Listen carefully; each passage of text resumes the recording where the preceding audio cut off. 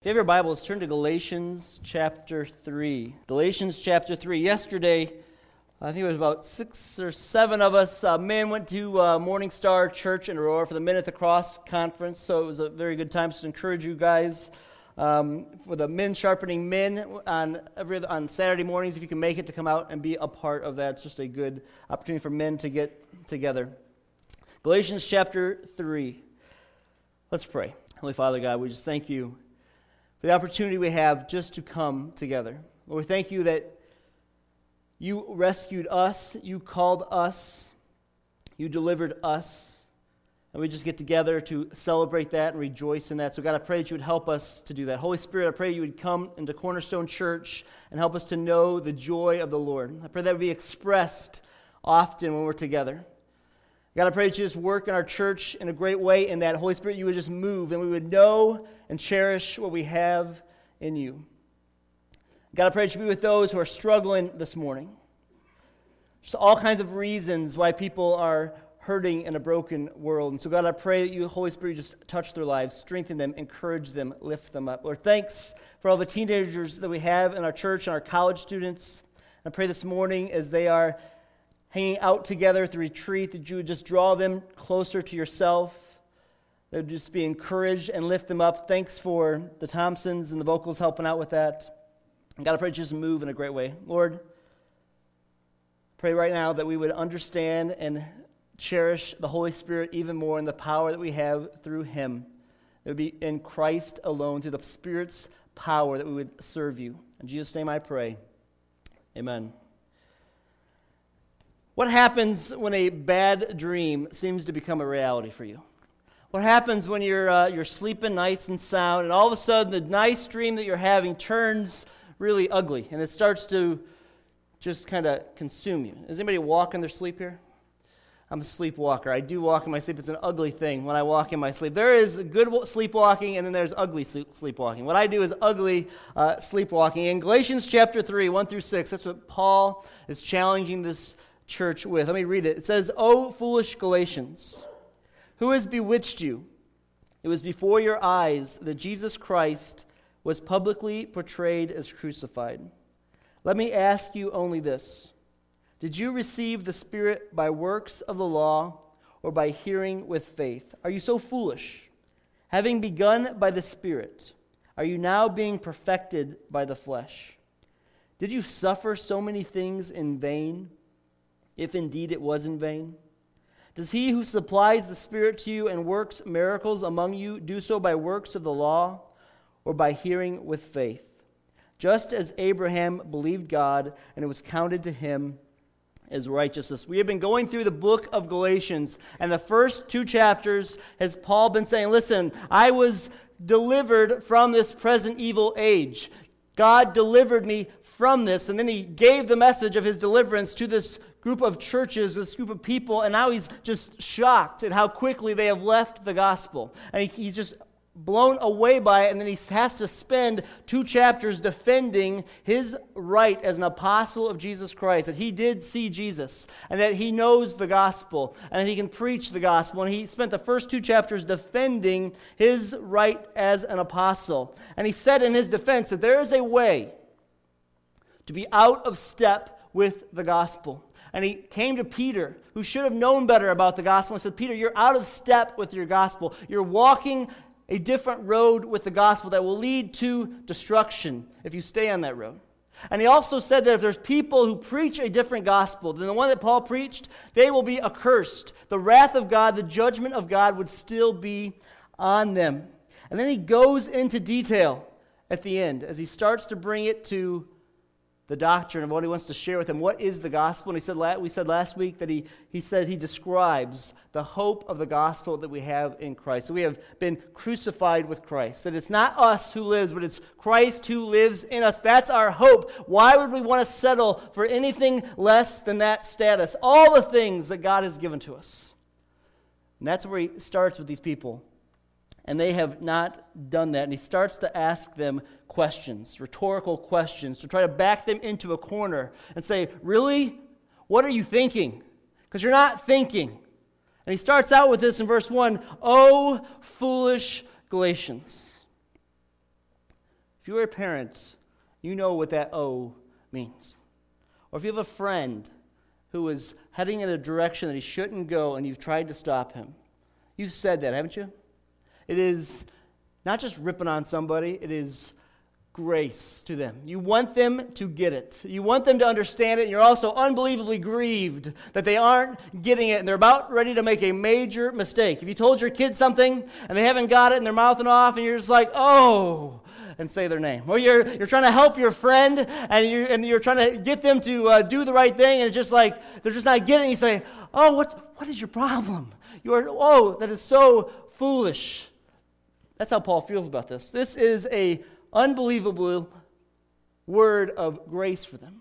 Because if people don't call us out of our foolishness, we are in great trouble. Because we are often foolish, aren't we? And so we need people. It's the grace of God on us. When somebody says to us, you're not following the gospel, don't be foolish. But he asks them a number of questions. And he says, foolish Galatians, who has bewitched you? It's like, who's put you in a trance? Who has hypnotized you? Why are you in this kind of a fog? That's why you're sleepwalking. Why are you walking around like this? You know better than this. I am an ugly sleepwalker. And when I sleepwalk, I flail around, I yell and scream things, and it's not a pretty sight. One of my sons, Jared, is also a sleepwalker, but he is a cute sleepwalker. He's got his eyes open. You can talk to him. You can have conversations with him. And so you don't always know if he's asleep or if he's awake, because he can go for a long time and he has no idea what he's talking about or what he's doing. So we have to try to ask him questions to wake him from his fog. And so we can't yell at him because you don't want to scare him. He doesn't know what he's doing. So we have to ask him constantly, Jared, are you awake? Jared, what are you doing? Ask him questions after questions after questions. So hopefully by asking him questions, we will wake him up out of his fog, out of this hypnotic state of sleepwalking, so he will know what he's doing. And that's what Paul is saying to these people. Oh, foolish Galatians, who has hypnotized you? Why are you in this kind of a fog? And so he just goes after them with a bunch of questions to try to back them into, he asks them 6 questions to try to show them the way they're going with the gospel is not right. And that's what I want us to do this morning. I want to ask us, instead of 6, 3. I want to ask you 3 questions that Paul says. The hope of the gospel is that we have the power of God. Romans 1 says, I am not ashamed of the gospel, for it is the power of God unto salvation. Why? Why would we settle for anything less than all that the gospel has to offer you? The problem is we settle all too often for something less. And if we settle, what you settle for, the gospel that you settle for is the gospel that you believe. So we've got to make sure we are not in a fog, that we are not sleepwalking, that we are not believing and living a gospel that is not the gospel that Jesus Christ gave, because it is a destructive thing to be out of step with the gospel. So Paul says, he asks them these questions. O foolish Galatians, who has bewitched you? It was before your eyes that Jesus Christ was publicly portrayed as crucified. The first question I want us to ask is, who has caused you to settle? Who has caused you to settle in your Christian life? Some of you are frustrated spiritually with where you're at. You thought you would be down the road a little bit farther. You thought the spiritual life, being a Christian, would mean more. You'd have more things figured out, and you blame all kinds of people for all your problems. And maybe you've been raised in church, and it was like, this is not what I thought all these people said it was supposed to be, and now I'm just in a mess. And you're ready to walk away from the gospel. You're not really, truly believing the gospel that God gave us through Jesus Christ. Who? And you've settled for something less. Who has caused you to settle? Well, it always comes back to you. No matter what other people do, no matter what other people have said to you, at the end of the day, you are responsible. You will be held accountable for the gospel and your response to it. So you can carry all these problems, all these concerns, all your past hurts, all your frustrations, all your pains, all the things your parents did to you, all the things that your friends have done to you, all the things that crazy people said to you about Jesus, and just blame all them and say, you know what, I'm done with the gospel because people are crazy. They tell me all these bizarre things. I'm done with it. who's bewitched you?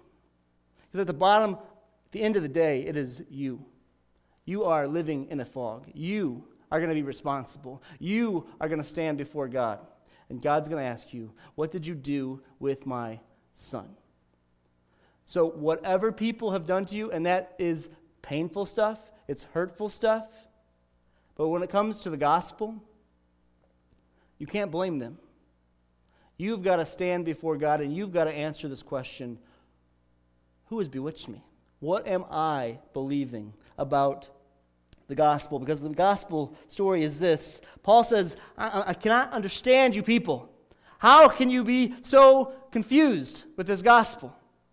Because I was the one that preached it to you. Paul says, I came to you and I portrayed public to you Jesus Christ crucified, which means Paul came with a story. He came with a news event. He came not with this little method of how to make your life right, but he came with this message about a person, Jesus Christ, who was born in Nazareth, was a carpenter's son, who lived a perfect life, who was innocent, but then he was accused of all these of crimes he did not commit, and he was crucified on a cross, and his blood was shed, and he died.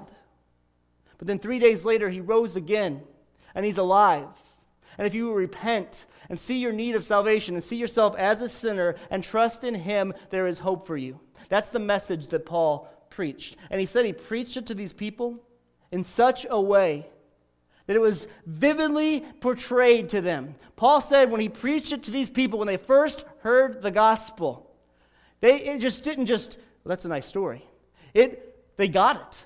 They were consumed with it. They saw that this Jesus was what they really needed. It untangled everything for them. All their parent problems, all their children issues, all their frustrations with life, instantly, all of a sudden it was like, wow. It's like a huge thing on a billboard. Yes, Jesus is the answer to what I need. And they received it and they accepted it. And some of you did that. Remember when that happened to you? Remember when that happened to you? And you grasped the gospel? And now you're not there yet.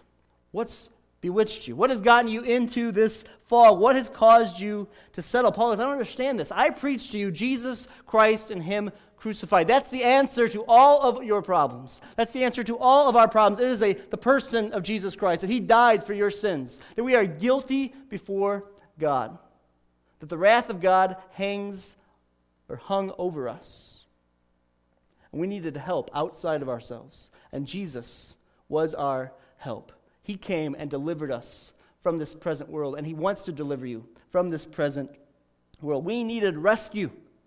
We didn't just need to get cleaned up. We needed somebody to rescue us. And Jesus, by his death on the cross, by his shedding his blood, he is your rescue, and he's our rescue.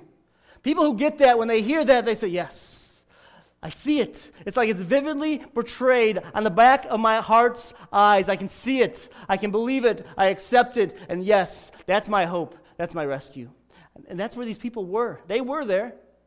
And now Paul's asking them, why are you settling for something less? Because what had happened was people had come in and started to tell these people that, if you really want to go further in the gospel, or if you really want to be a believer in Jesus, you have to have Jesus, but you also have to follow Jewish law.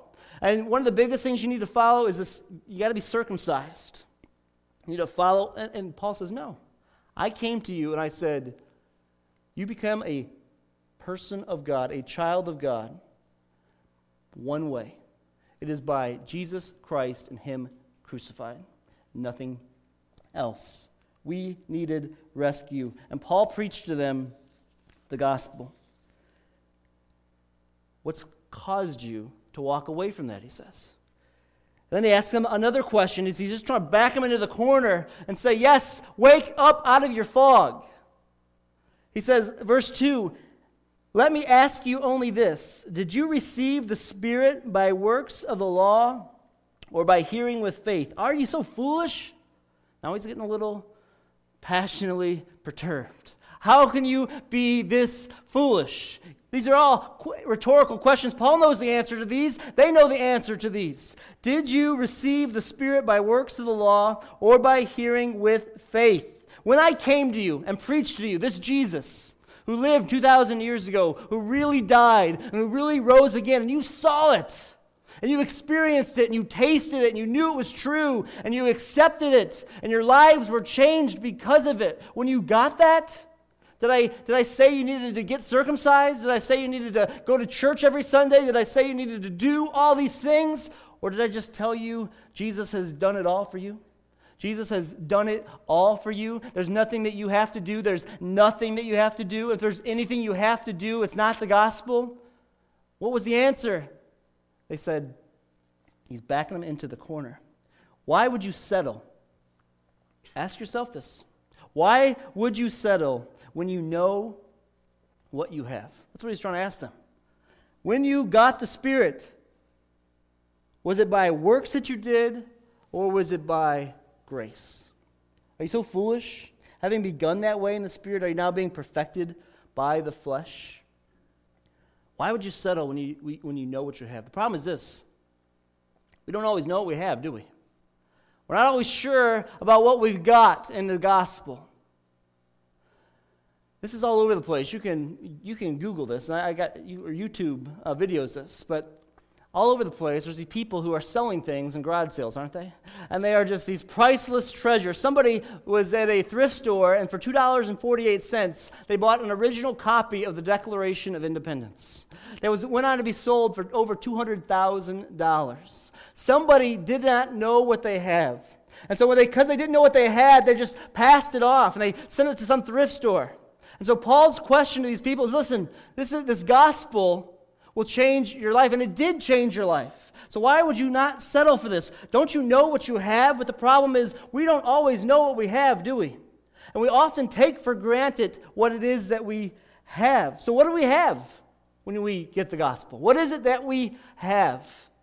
Paul says this, you get the Holy Spirit. When you accept Christ, you get God. In chapter 4, he says this, and because you are sons, God has sent the Spirit of his Son into your hearts.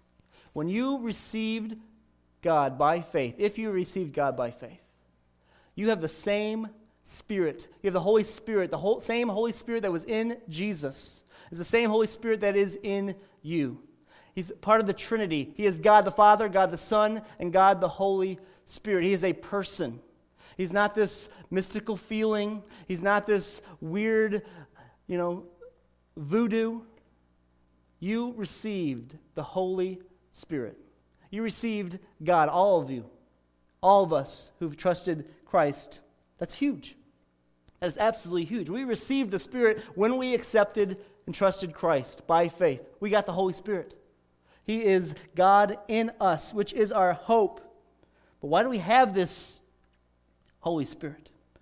So he can help us live in the power of the gospel, because we cannot do it on our own. And many people, and maybe you, are settling for less than the gospel. There was a study done in 2006, 2007, after a long research project by a sociologist named Christian Smith, who is now teaches at Notre Dame, and he just talked to all kinds of so-called evangelical believers and unsaved people, and he said, you know what people have come up with gospel?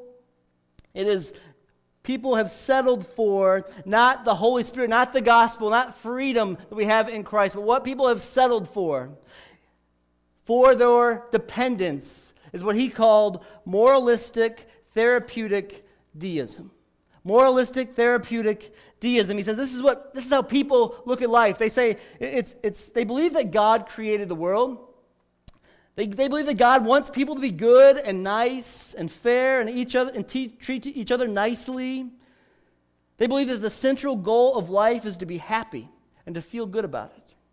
That God does not need to be particularly involved in one's life except when needed to resolve a problem. And good people go to heaven when they die. That is the overarching belief system of most people, many people in America, and many people even in church. These are church people. That's not the gospel. Moralistic, therapeutic deism is saying, you know what, I think there might be something good in me. That I'm not as desperate as I think I am. And that maybe I can pull myself up by my bootstraps. If I'm just a nice person, if I be moral, then that will help me. And if I may need some therapy to get a little bit help with that, but I believe in God, but really it's up to me. It's not up to God. We need a rescue. We didn't need just a little update. We are desperately in need of God. We needed the Holy Spirit to come and radically change us. We need to see our sin that way. Do you see your sin that way? Or do you think, you know what, I'm okay because I'm a pretty good person. I go to church. I listen to get some good tips and points on how to be a nice person. And I believe in God, so I'm okay. God will accept me. No. The gospel says there has to be a point in your life, some time when you said, you know what, I need rescue. I'm a sinner. This is not good. I am guilty. There are some people in prison who are nicer than you are. There are some people today who are better than you are, morally, therapeutically, and even believe in God. They are, this morning, walking around prison cells who are memorizing tons of Scripture. I had to go to the Joliet Correctional Prison in college, and we went into the solitary confinement. I was about as naive as you possibly could be. And so we're walking into the roundhouse, and the warden says, all these naive college guys, he goes, hey guys, this is the circus of circuses. There's just layers and layers of guys everywhere. And then we started talking to these guys. And I thought these guys were going to be all, up in my face, and I'm just like, and they start talking to me. And they're quoting Scripture to me. And they're quoting Scripture to me. And they're quoting Scripture to me. And I'm like, I was in Bible college. These guys knew the Bible more than I did. They were treating each other nicely than I treated my roommate in college. They were doing good things. But are they free? No. Because you can be morally good. You can have it all figured out therapeutically. But unless the guilt sentence has been delivered from you and you've been rescued from the wrath of God and the guilt of God, you are still a prisoner and the wrath of God is still on you. We needed to be delivered. And Paul says, the gospel that I preached to you is that Jesus Christ crucified delivers you. You can clean yourself up all you want. You can make yourself all therapy, get all the therapy you want. But unless you have the guilt sentence removed, you are going to die and suffer away from God in hell. We needed the gospel. We needed rescue through Jesus Christ. What we get is the Spirit. If you don't have the Spirit, you don't have God. If you don't have the Spirit, you don't have salvation. If you don't have the Spirit, you don't have life. Are you living your life that way? Moralistic, therapeutic, deistically, thinking you're not so bad. You're kind of good. But maybe you've never had the death sentence of the guilt of God removed from you. That only happens by recognizing yourself as a sinner, seeing Jesus on the cross as crucified as your hope, and receiving it by faith. That's our hope. You know what? That's for those of you who might not know Jesus, but some of you know Jesus. Hopefully many of you. This gospel is not just how to get into salvation, it's how to live the Christian life. The Spirit is what helps us live the Christian life. That's what we have. But so many of us, we get the gospel, we get the Spirit, we start to kind of walk, and then we get in this fog, and we think that to live out the gospel, we have to have some deranged, duty-driven demolition. That's what so much of our Christianity becomes. We accept the gospel by faith, but then we think that once we accept it by faith, we have to do all these things for God to be pleased with us, for that God would delight in us. We have to do these things. So I had a bad day, so I'm going to read my Bible in extra chapters. I have to do all these things. That's not the gospel. You're not living free. You're tying yourself up. Duty. There are things we need to do. But if it is done with no delight, it leads to discouragement. That is why so many church people in their 50s and 60s right now are walking away from church because they came into church, they heard the gospel, and then for some reason they thought that they had to work through this gospel. So they learned how to dress a certain way, they learned how to talk a certain way, they learned how to be at certain things all the time. And if they looked and acted and dressed and were that way, then things would work out for them. And then they got to be 50 and 60, and life has not turned out the way they thought. And so they just have chucked it all. And they know Jesus. They've heard of Jesus. They may even say they love Jesus, but they're not walking in step with the gospel because it was a duty-driven thing that leads to demolition in their life. And it will lead to discouragement. But if you serve God, do the things that God asks out of gratitude and out of delight, that will always lead to more delight. And you will delight in the gospel. You will love the gospel. So if we don't understand what we have in Christ, we will settle for something less. We will either settle for this moralistic, therapeutic deism, thinking that we are kind of going to fix ourselves. Or we are going to settle for this idea that we've got to do all these things because I got to do this to get God to bless me. And either way, we are out of step with the gospel, and we will be discouraged or frustrated. And if not, worst case scenario, we will end up missing the truth of the gospel and missing the grace of the gospel. Paul says the Holy Spirit is so much better. The gospel is so much better. Why do you think, if you go to any store and look at the bookshelves, all over the place, we have been inundated with vampires in the last 2 years, haven't we? Everywhere you look, it's vampire this, vampire that, vampire this. I just read something yesterday where somebody read 75 vampire novels in the last year. Partly, I'm sure, because people are buying vampire stuff, so people write about vampires. But you know what vampires do? Vampires are immortal, aren't they? They're immortal, and you know what? The vampires today, they are immortal, and they kind of are moral. What's that about? Since when was a vampire needed to be moral? But that's how I think people are going through so much stuff. And the economy's bad, people are struggling, and they think that, man, I want to get beyond this, and if I could just be immortal and good, then maybe life will work out for me. So they just dive into that kind of stuff, looking for hope. But the truth is, it is the blood of Jesus Christ that will rescue us. Not morality, not being immoral. We need the blood of Jesus Christ to rescue us. The Holy Spirit does this for us. This is what we've got. Look at verse 5. Paul says, does he who supplies the Spirit to you and work miracles among you do so by works of the law or by hearing with faith?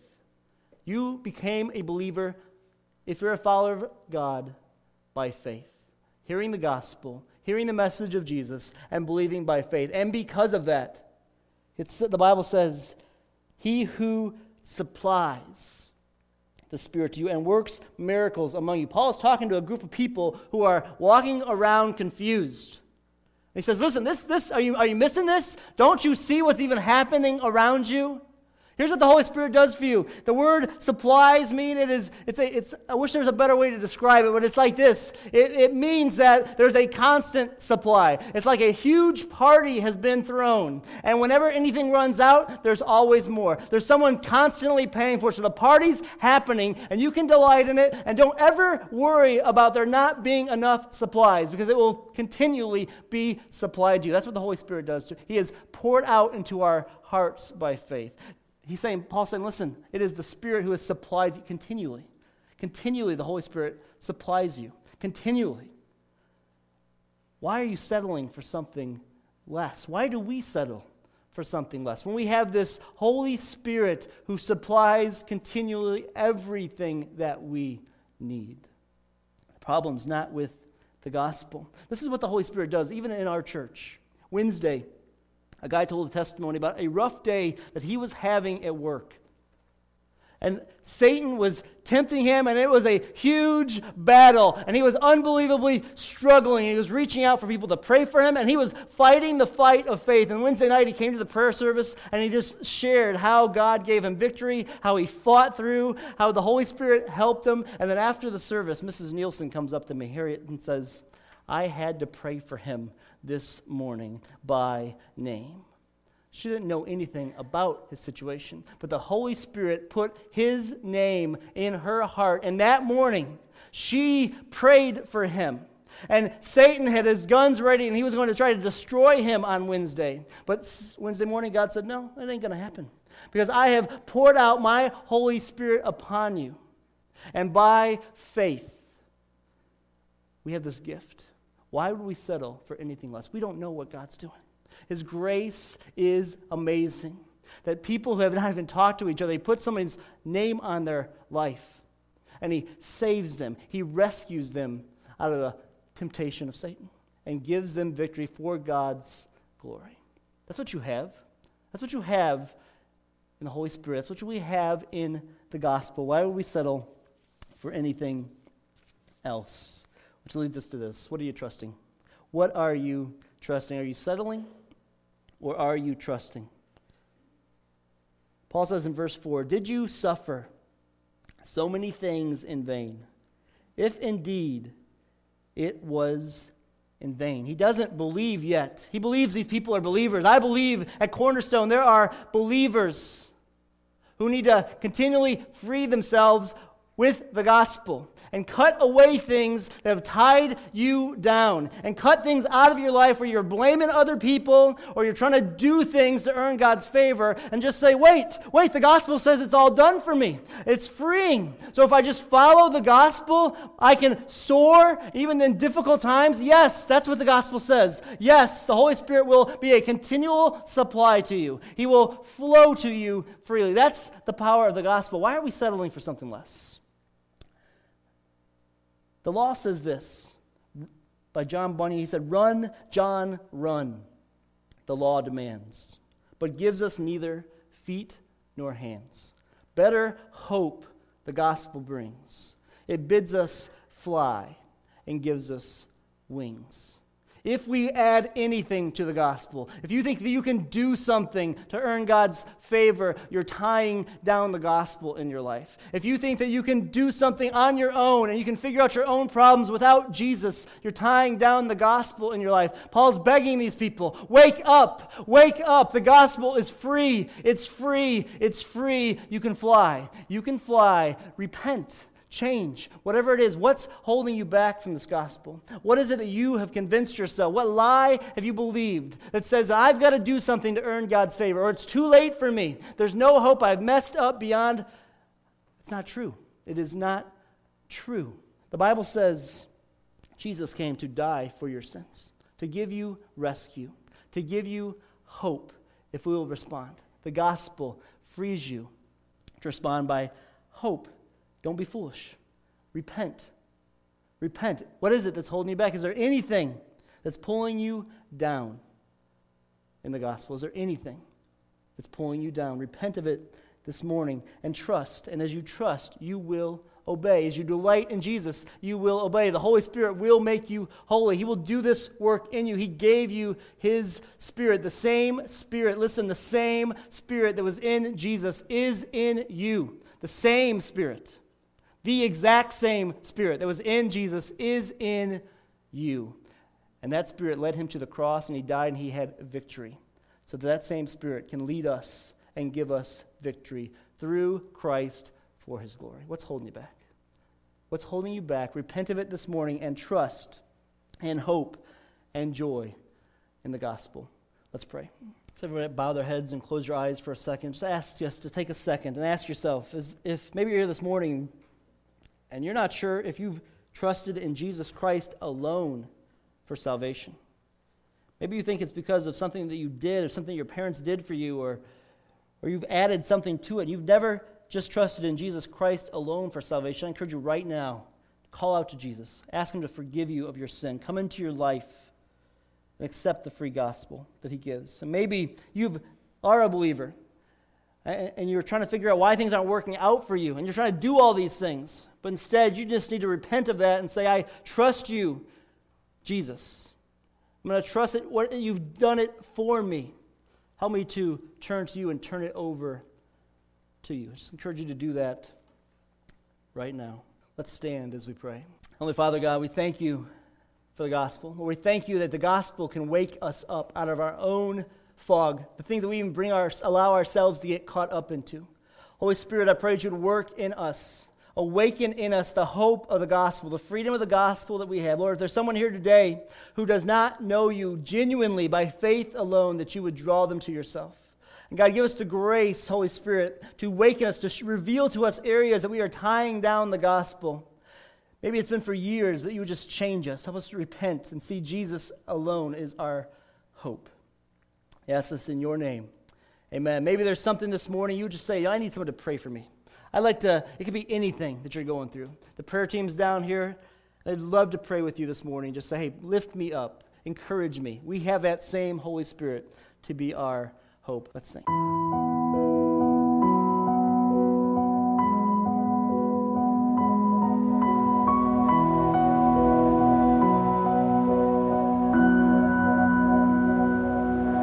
Who, oh Lord, could save themselves? Their own soul could heal. Our shame was deeper than the sea. Your grace is deeper still.